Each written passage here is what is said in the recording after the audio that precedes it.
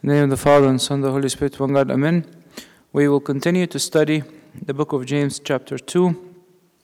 I just want to remind you guys, the book of James, St. James is sending a message, a letter to everybody.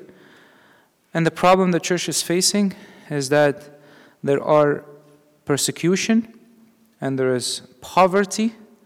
And with persecution and poverty, people inside the church started to discriminate and started to treat the rich better than the poor, because obviously everybody's in need, and that becomes a problem.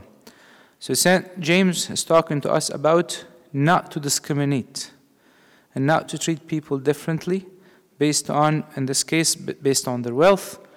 Also, St. Paul in the scripture told us there is no Greek or Hebrew, there is no woman, or male or female. We're all one in our Lord Jesus Christ. So, when I look at somebody, I look at them and I treat them, they are the children of God. Last time St. James was also telling us something very important. He said that if you think that you can follow part of God's law and leave the rest, you're wrong. Sometimes people feel comfortable with certain commandments and leave the rest. And he says, if you're guilty of one, you're guilty of all. I cannot say, well, I'm going to go to church on Sunday, but I'm not going to give to the poor. I'm not going to lie, but at the same time, I'm not going to respect my parents. If you're guilty of one, you're guilty of all. Because any sin that enters our hearts and we allow it and we let it reign, the word let it reign means I'm convinced of it, I let it become a ruler over me, I let it become a principle in my life, then it means that God cannot reign in my heart. So he was very clear. He says, last time in verse 11, he says, for he who said do not commit adultery also said do not murder. So if you do not commit adultery but you do murder, you have become a transgressor of the law. Some people say, I don't commit adultery, I don't lust, I don't do this, I don't do that, but then they walk around judging people. Well, you have committed murder. You have been murdering people's reputation everywhere you go. So speak and so do as those who will be judged by the law of liberty. St. James is saying, when you talk and when you take an action, know that you will be judged by the law of liberty. What is the law of liberty? The law of liberty is the gospel. By the way, the Bible does not say you decide what's right and what's wrong. He said there's a law of liberty in the scripture that says what's right and what's wrong. So it's not up to me, it's not up to you. It's up to what the Lord is saying in the scripture. What's right and what's wrong. That's why, for example, Martin Luther King, when he was talking about injustice to African American, he said the solution to injustice of Christians is not less, but more Christianity. True Christianity, deeper Christianity. And that's important. When we become true Christians, we become follower of the law of liberty. God frees us from all the sins that we have been holding on to. So we as Christians will be judged based on what the gospel says, not based on my own standards. And then he says, for judgment is without mercy to those who show no mercy. Mercy triumphs over judgment. Mercy triumphs over judgment. So he's saying that if we, the people of God, start to discriminate and treat people differently and judge people and don't have mercy on people, because you don't usually have mercy on somebody who's rich or somebody who's attractive or somebody who is stable. You usually need to have mercy on somebody who's weak.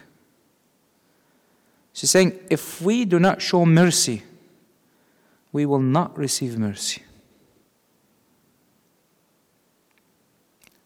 If we do not show mercy, we will not receive mercy. It's a big statement. You guys, by the way, this is what our Lord Jesus Christ said. He says, "Blessed are the merciful, for they shall obtain mercy." Blessed are the merciful, for they shall obtain mercy. I remember, I'm not sure if I told this story before, but there's a story that it's said about Alexander the Great, where a mother, her son, was captured by Alexander the Great, and he was going to punish him. But the mother went to Alexander the Great and begged him and told him, "Please let my son go. Please let my son go. Please have mercy on my son. Please have mercy on my son." And then Alexander the Great looked at her and told her, "He does not deserve mercy." Then she told him, if he deserves mercy, it would not be mercy. Because nobody deserves mercy. So what the scripture is saying, be careful, because the way we judge people is the way we will be judged. So God is saying, when you see somebody is mistreated or weak or ignored or left behind, you must show mercy. We all try to run after people who are popular, who are famous, who's this, who's that, but we leave those who need the most help and who need the most support. A lot of times, for example, when it's a clergy birthday, for example, you get tons of messages, but maybe somebody a younger person might not get anybody recognizing their birthday. This act of mercy makes a huge difference in front of God. Another thing I want you guys to keep in mind in this verse, the Jewish mindset used to look at God as having two kind of parts, justice and mercy. And they used to actually say there is two angels that guide each one. The angel Gabriel is the angel of justice, and the angel Michael is the angel of mercy. And sometimes even in Arabic, they'll say Azrael. The word Azrael coming from sometimes has a negative connotation. Okay, it's coming to take your life. It's come to judge you. For the Jewish mindset, used to have, it's almost like God has two the personality of God has two aspects, justice and mercy. And this comes from Exodus. When the Lord appeared to Moses, he told him, the Lord God, merciful, gracious, long-suffering, and abundant in goodness and truth, keeping mercy for thousands, forgiving iniquities and transgression of sins, by no means clearing the guilty, visiting the iniquity of the fathers upon the children and the children's to children, the third and fourth generation. So if you look at what happened was, Moses asked God to reveal himself, so God can reveal himself to Moses, and God passed by and told him who God is. And God told him, I am merciful, gracious, long-suffering, abundant in goodness, keeping mercy. This is all great. But then the second part of it, he says, by no means clearing the guilty, visiting the iniquity of the fathers upon the children and children's children to a third and fourth generation. He said, I am a just judge, I will still judge people. So that's why the Jewish mindset has these two kind of arms to God. Mercy and justice. Mercy and justice. But what St. James is telling us that to receive mercy, we must show mercy. If you stand in front of God on Judgment Day, He's going to ask you, who did you show mercy toward? Very simple. And that is a condition for us to receive mercy. By the way, just to clarify this, when the scripture says our Lord visits the iniquities of the fathers upon the children and children to third and fourth generation, here he speaks not in the context of a person, in the context of a nation. So the nation he's talking to Israel as a nation, and Israel itself, if they have not repented, God can come and punish the nation in later years.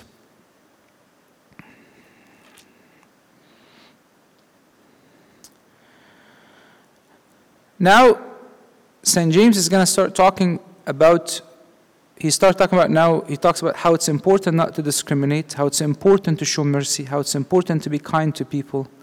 Now he's going to talk about a very important aspect. is where is this kindness coming from? Where is this love coming from? Is this love optional, or it's something that is actually required? And he's going to talk about faith and works. And before I come here, I want to tell you something. St. Paul spoke about faith in Romans, and he said he focused so much on faith and how faith by itself can save. And a lot of people misunderstood what St. Paul is saying. So St. James, as he's writing this, he has this in mind. And I'll make some stops, refer back to St. Paul what he's saying, because this is important. He says, "What does it profit, my brethren, if someone says he has faith but does not have works? Can faith save him?"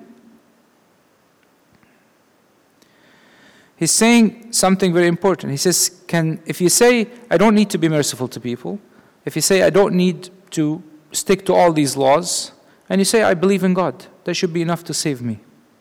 If he's saying, can really that type of faith save you? You know, what is this like? Some people, for example, walk around and they wear a necklace with a cross, and when people ask them, "Do you believe in God?" "Yes, I'm a Christian." "Do you pray?" "No." "Do you read the Bible?" "No." "Do you follow the commandments?" "No." "Do you partake of the sacraments?" "No." How are you a Christian? Is it simply by uttering words, saying, "I'm a Christian"? He's saying, can this faith save them? When I walk around saying, "I'm a Christian," but I do nothing of what Christian life requires, does that make sense? Does that match with identity? Or that's just lack of faith? Now he's going to give a specific example. He says, if a brother or a sister is naked and destitute of daily bread, and one of you says to them, "Depart in peace, be warmed and filled," but you do not give them the things which are needed for the body, what does it profit? So you see people in need, and you say, you know what? They should have enough money. They can go work. They can put some money on credit card and pay it later. They can do this. They can do that. And you just stay passive. Say, God will take care of everybody, right? When we want to feel good about our conscience, we say, God takes care of everybody. Well, God has given you opportunity to serve somebody. And you say, it's not my problem. God will take care of it. He says, is this going to help anybody? Is it going to benefit anybody? Some of the rabbis in the Jewish mindset, they used to say, if you don't want to help somebody, just give them comforting words. My soul goes out to you because I have nothing to give you. But St. James is saying, words are not enough. Because words are cheap. What is required from us is action. Because otherwise, it does not reflect our faith. Remember, our Lord Jesus Christ said, in the last judgment, this is in Matthew 25, He says, I was hungry and you fed me. I was thirsty and you gave me a drink. If my faith is dead, has no real work, is it real faith? Or is it just something that I just want to identify with and that's all? It says, thus also faith by itself, if it does not have work, is dead. So St. James has drawn the conclusion. He says, faith by itself, it does not have work, it's inactive, it's useless, it's inert. Dead things don't produce life. Dead things don't produce life. And by the way, I'll tell you, I like to give this analogy. I always tell people, if, for example, let's say you trust me, and you know everything I tell you is correct, okay? And I tell you, by the way, tomorrow, the stock market is going to crash. And you know everything Abuna says is correct, okay? What are you going to do tomorrow? If you have stocks, you're going to sell them, right? You're going to tell everybody, stock market is going to crash. Abuna said it's going to crash. You're going to have to take an action, okay? If tomorrow I tell you, there's going to be a snow that's going to be 18 inches, all right? You will take an action based on what you hear. Now, our Lord gave us so many promises and so many commandments. How much do I trust in them? One of them is, blessed are the merciful, for they shall obtain mercy. Do I trust in that or no? And he continues, he says, but someone will say, you have faith and I have works. Show me your faith without your works, and I will show you my faith by my works. So he's continuing to make the same argument. Somebody says, well, I believe in Jesus Christ. I'm a Christian. You cannot call me not Christian. But he says, well, show me how you're a Christian. What shows that you're a Christian? Some people nowadays, they say, well, I disagree with some things of the Bible. So how are you Christian? The Bible, this is the Word of God. How you claim you're a Christian? He's also responding to what St. Paul said in Romans that people misunderstood. Look what St. Paul said. He says in Romans 12:13, for I say, through the grace given to me, to everyone who is among you, not to think of himself more highly than he ought to think, but to think soberly, as God has dealt to each one a measure of faith. So he told that, St. Paul said, everybody, God has given them a measure of faith. In 1 Corinthians 12:9, he says, to another faith by the same Spirit, to another gifts of healing by the same Spirit. So some people thought that as a Christian, I could have works and I might not have works, as long as I have faith. And he's saying that's not true. Faith that only just uses words and does not have real depth and action and manifestation is not a real faith. He keeps caring about this. Be careful. St. James is not talking about somebody who's confident in themselves and have high self-esteem in themselves. He's talking about people who trust in the Word of God. And if they trust, they must obey. And they must follow. You trust in the education system, you go through school. You trust that this career will be profitable for you, you go through it. You trust and you take an action. You believe that there's one God. You do well. Even the demons believe and tremble. Now he continues to say, somebody might say, I believe in God. He says, well, that's fine. But the demons themselves believe in God. You know what he's doing? He's showing how poor is the faith that claims that they believe without works. He says, your faith is almost like the faith of the demons. Can you imagine? If somebody says, I believe in God and does nothing, their faith is comparable to the demons. Actually, the demons truly believe that God exists. And they know, they're probably, if you think about theology, probably the demons have good theology. They know who God is, they know His Trinity, they know all that stuff. But what's the difference between us and the demons? If I do not obey the Word of God, if I do not have a real faith that I live out. Some of the rabbis, for example, said if you say the Shema, which is one of the famous Jewish prayer in the book of Deuteronomy, it says, Hear, O Israel, the Lord our God, the Lord is one, and you profess it, and you're committed to repeating it in prayer, then that's a manifestation of your faith. That's not it. We're talking about a faith that is working.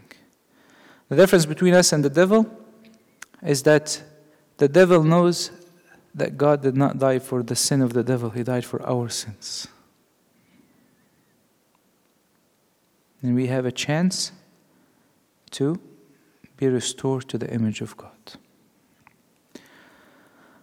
And then he continues, he says, But do you want to know, O foolish man, that faith without works is dead? Again, he's continue to use the same imagery. He say, faith without work is barren. Does not bring life. Does not bring children, of virtue. Does not bring any of this stuff. And it's important to know that anybody who makes a distinction between faith and works, they're just not very clear on the true meaning of faith. You cannot separate faith from work. If you tell me there is an elephant on the moon, that's insignificant to my life. I don't need to trust you or not trust you. And even if I believe you, I don't believe you, it means nothing to me.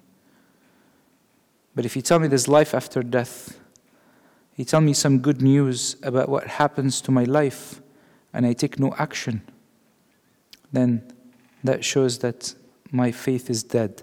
I don't really believe. Or my intention toward my faith is not clear. Or I have a lot of healing I need to go through.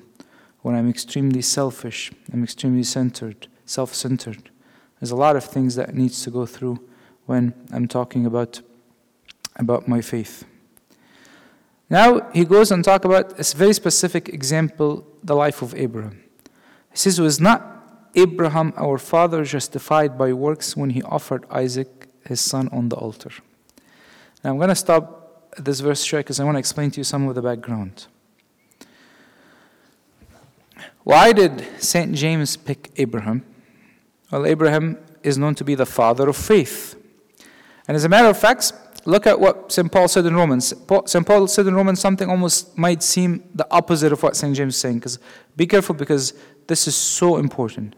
See what St. Paul says in Romans 4, from verse 1 to verse 4. He says, what then shall we say that Abraham our father has found according to the flesh? For if Abraham was justified by works, he has something to boast about, but not before God. For what does the scripture say? Abraham believed God, and it was counted to him for righteousness.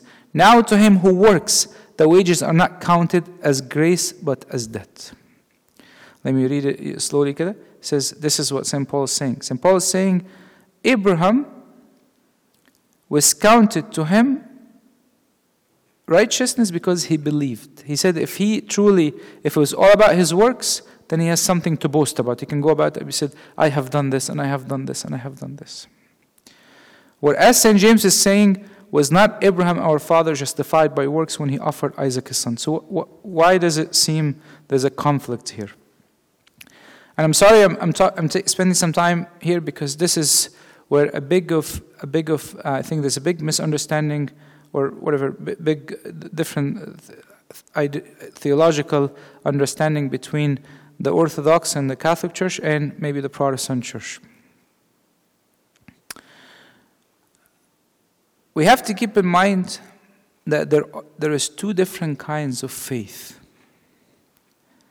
The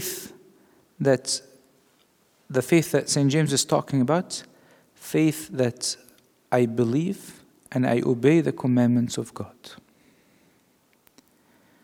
And faith that is given as a gift to the believer, as a fruit of the Holy Spirit, that can lead me to do things beyond human abilities. This is one of the fruits of the Holy Spirit. So there's an initial faith that is required by each believer by simply submitting to the commandments of God. It is not, by the way, it's not within our abilities to heal diseases. It's not within our abilities to cast out demons. That's not within our abilities. It's only a gift from the Holy Spirit. So what St. James is saying, he's talking about the initial faith. The faith that you must do to obey the commandments of God. What St. Paul is talking about, the gift of faith that was given to Abraham, that gave him the ability to do something that is completely beyond human abilities. Do you understand? When Abraham tried to offer his son, what was the problem with that? It is against the nature of God. God would not ever ask something so violent from somebody who loved him. But Abraham believed and trusted that God has some sort of a plan for him. Even everything he knows about God was put on the line at that moment. Yet he believed. And that's why God did not allow him to offer his son, but he gave him an animal to slaughter instead. So St. Paul is talking about a specific type of faith. St. James is talking about a specific type of faith. No faith is without the initial works that is required. And St. Cyril of Alexandria said, when Abraham bound Isaac to the altar, he did not merely do it as work that was required of him, but with the faith that in Isaac his seed would be as numberless as stars of heaven, believing that God raised him from the dead. Because God has given promise to Abraham that from Isaac he will have many children. So Abraham believed in that promise. And Abraham's way of believing, he said, I probably will offer my son, and somehow God will raise him from the dead. This obviously was not God's plan for him. God kept him alive.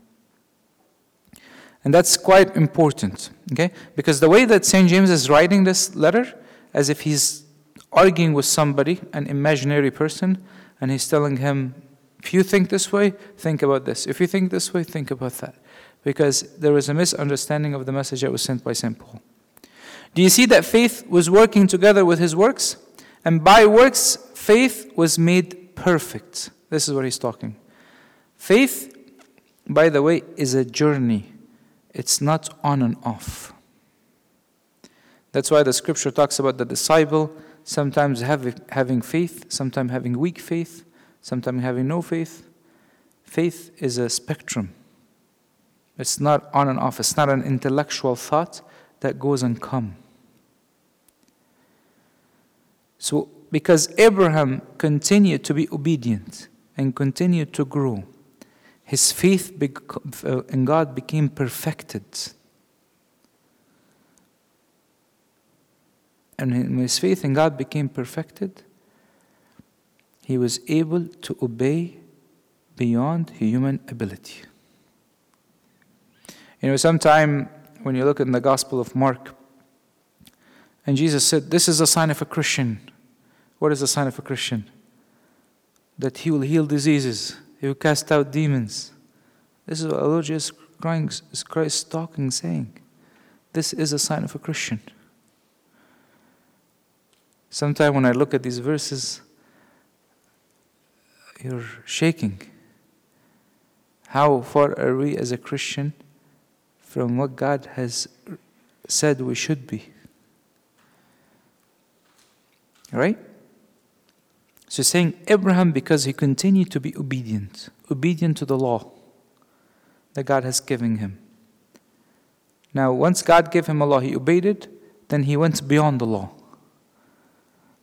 And all of this because he continued to obey in the small things and increase his obedience level after level after level. And the scripture was fulfilled which says, Abraham believed and was accounted to him for righteousness, and he was called the friend of God. As a result of his faith and obedience, you cannot separate both of them. He received two things. He was counted righteousness. You know what does the word righteous mean? It means that he was counted in the right relationship with God. Yeah, and you will see this in Genesis. After Abraham offered his son, what does the angel of the Lord told him? He told him, now I know that you fear God. Now this knowledge became manifested to everybody. Now I know that you fear God. Why? Because he was obedient, and that obedience made his relationship with God right. You know, like if you have a child who disobeys his parents all the time, the relationship is not right until it goes back to the dynamic of the typical hierarchy. Same thing in a work environment. If you have an employee who does not follow the policies of a company, what happens? They're not right with the company. The company has the right to kick them out, to fire them, or to discipline them, whatever they like. This is what what disobedience did. It made his relationship with God right. The other thing is, he says that he was called a friend of God. And you will see this, by the way, in 2 Chronicles 27, when the Lord says, "Are you not our God who drove out the inhabitants of this land and before your people Israel and gave it to the descendants of Abraham, your friend forever?" Abraham was called a friend of God forever. Isaiah 41:8 said, "But you, Israel, are my servant, Jacob, whom I chosen, the descendants of Abraham, my friend." The obedience to God takes us from a level of slaves to the level of children to the level of friendship with God. And St. Paul, by the way, speaks of the same thing. He speaks of obedience of faith in Romans 1:5. He speaks also with faith working through love in Galatians 5:6. So if somebody only thinks of faith as only separate from work, they have the wrong understanding of faith. You see then that man is justified by works and not by faith only. The covenant between God and Abraham was not only by faith. It's not only Abraham said, "I believe you in God," and that was it, that's the end of it, and they're done. No, there's requirements that was required of Abraham. There's action that was required from him. Obedience, submission. All these things were required from him to continue. Likewise, was not Rahab the harlot was justified by works when she received the messengers and sent them out another way. If you guys remember the story of Rahab the harlot, what happened was in the time of Joshua, they were trying to spy on the promised lands, and they sent a couple of spies, and then they were going to kill them, and then she hid them. And they told her, "What do you want from us?" She told them, "I know that God, your God is the real God, the true God. So please, when you come and take over our nation, please don't kill me and my family." So Rahab believed in God of Israel, and because of her belief, she took an action, and this action made her and her family are saved. And by the way, look at what St. James is saying. He's using an example of somebody who is the father of faith and somebody who is not even a Jewish. It says the law of obedience to God applies to both, whether you are a believer, where you are born and you know all the laws, or somebody who is observer from outside. You must follow and be obedient to the laws of God. And you see this in Hebrews as well. By faith, the harlot Rahab did not perish with those who did not believe when she had received the spies and with peace. Some Jewish tradition says that she risked everything because she repented and believed in the true God of Israel, whose mighty deeds she had heard. And in pleading for forgiveness, she mentioned her treatment of the messenger and was declared righteous. So her action made her righteous. I'm sorry, I want to keep this idea in our minds so strong, because this is one of the problems of having a lot of weak Christianity around the world, is that people have started to put their own morals and their own standards above the Scripture. And if the Scripture is in conflict with what they want, they simply say that part of the Scripture is not authentic, was not true, I don't agree with it, as if the true Christianity is what they believe, not what God said. And then he finishes this section. He says, for as the body without the spirit is dead, so faith without works is dead. So James concludes this whole section and says, just like a body would be dead if it has no spirit, like when you see like somebody in a funeral, his whole body's there. It's like just a corpus. There's nothing inside. There's no breath of life in it. Same thing. If you have faith without works, that's the same thing. It's dead, doesn't exist. It just looks from outside, inside nothing. I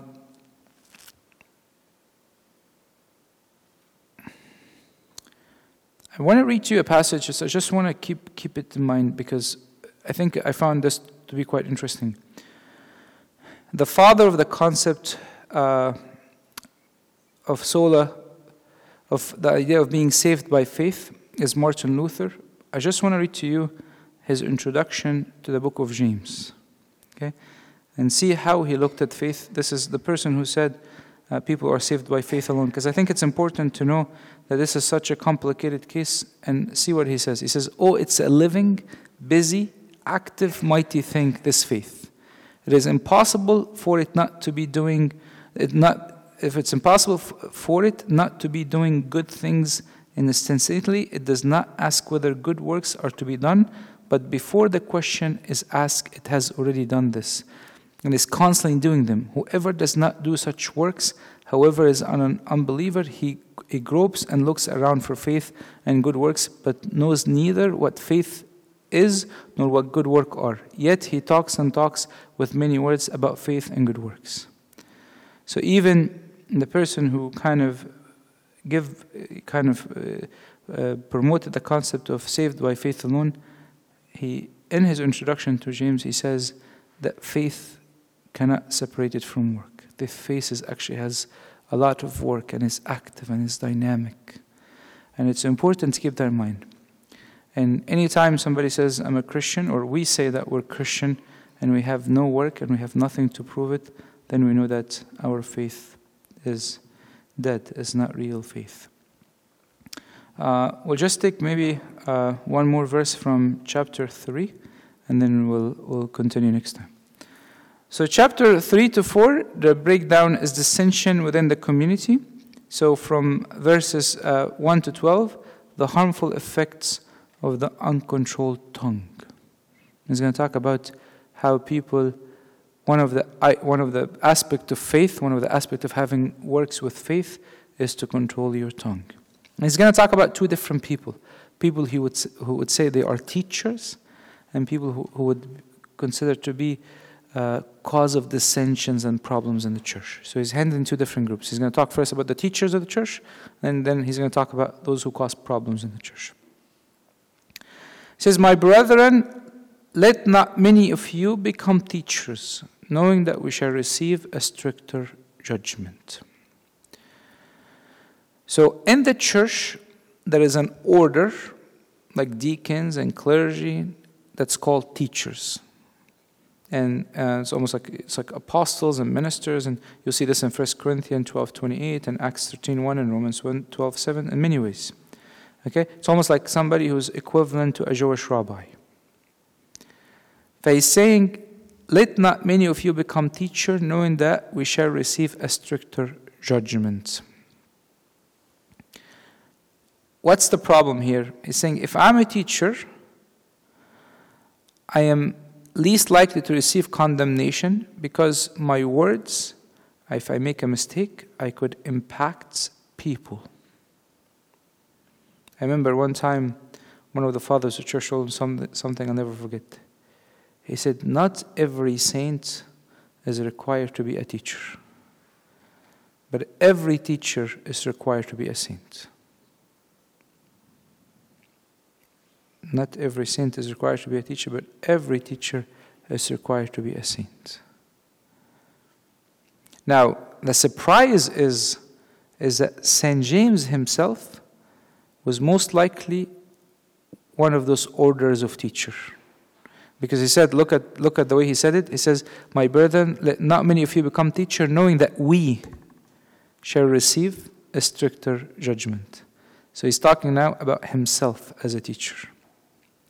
He looks at himself and he says, as a teacher, I know the fact because I'm teaching and I'm talking too much, I'm going to receive a greater judgment because I know more.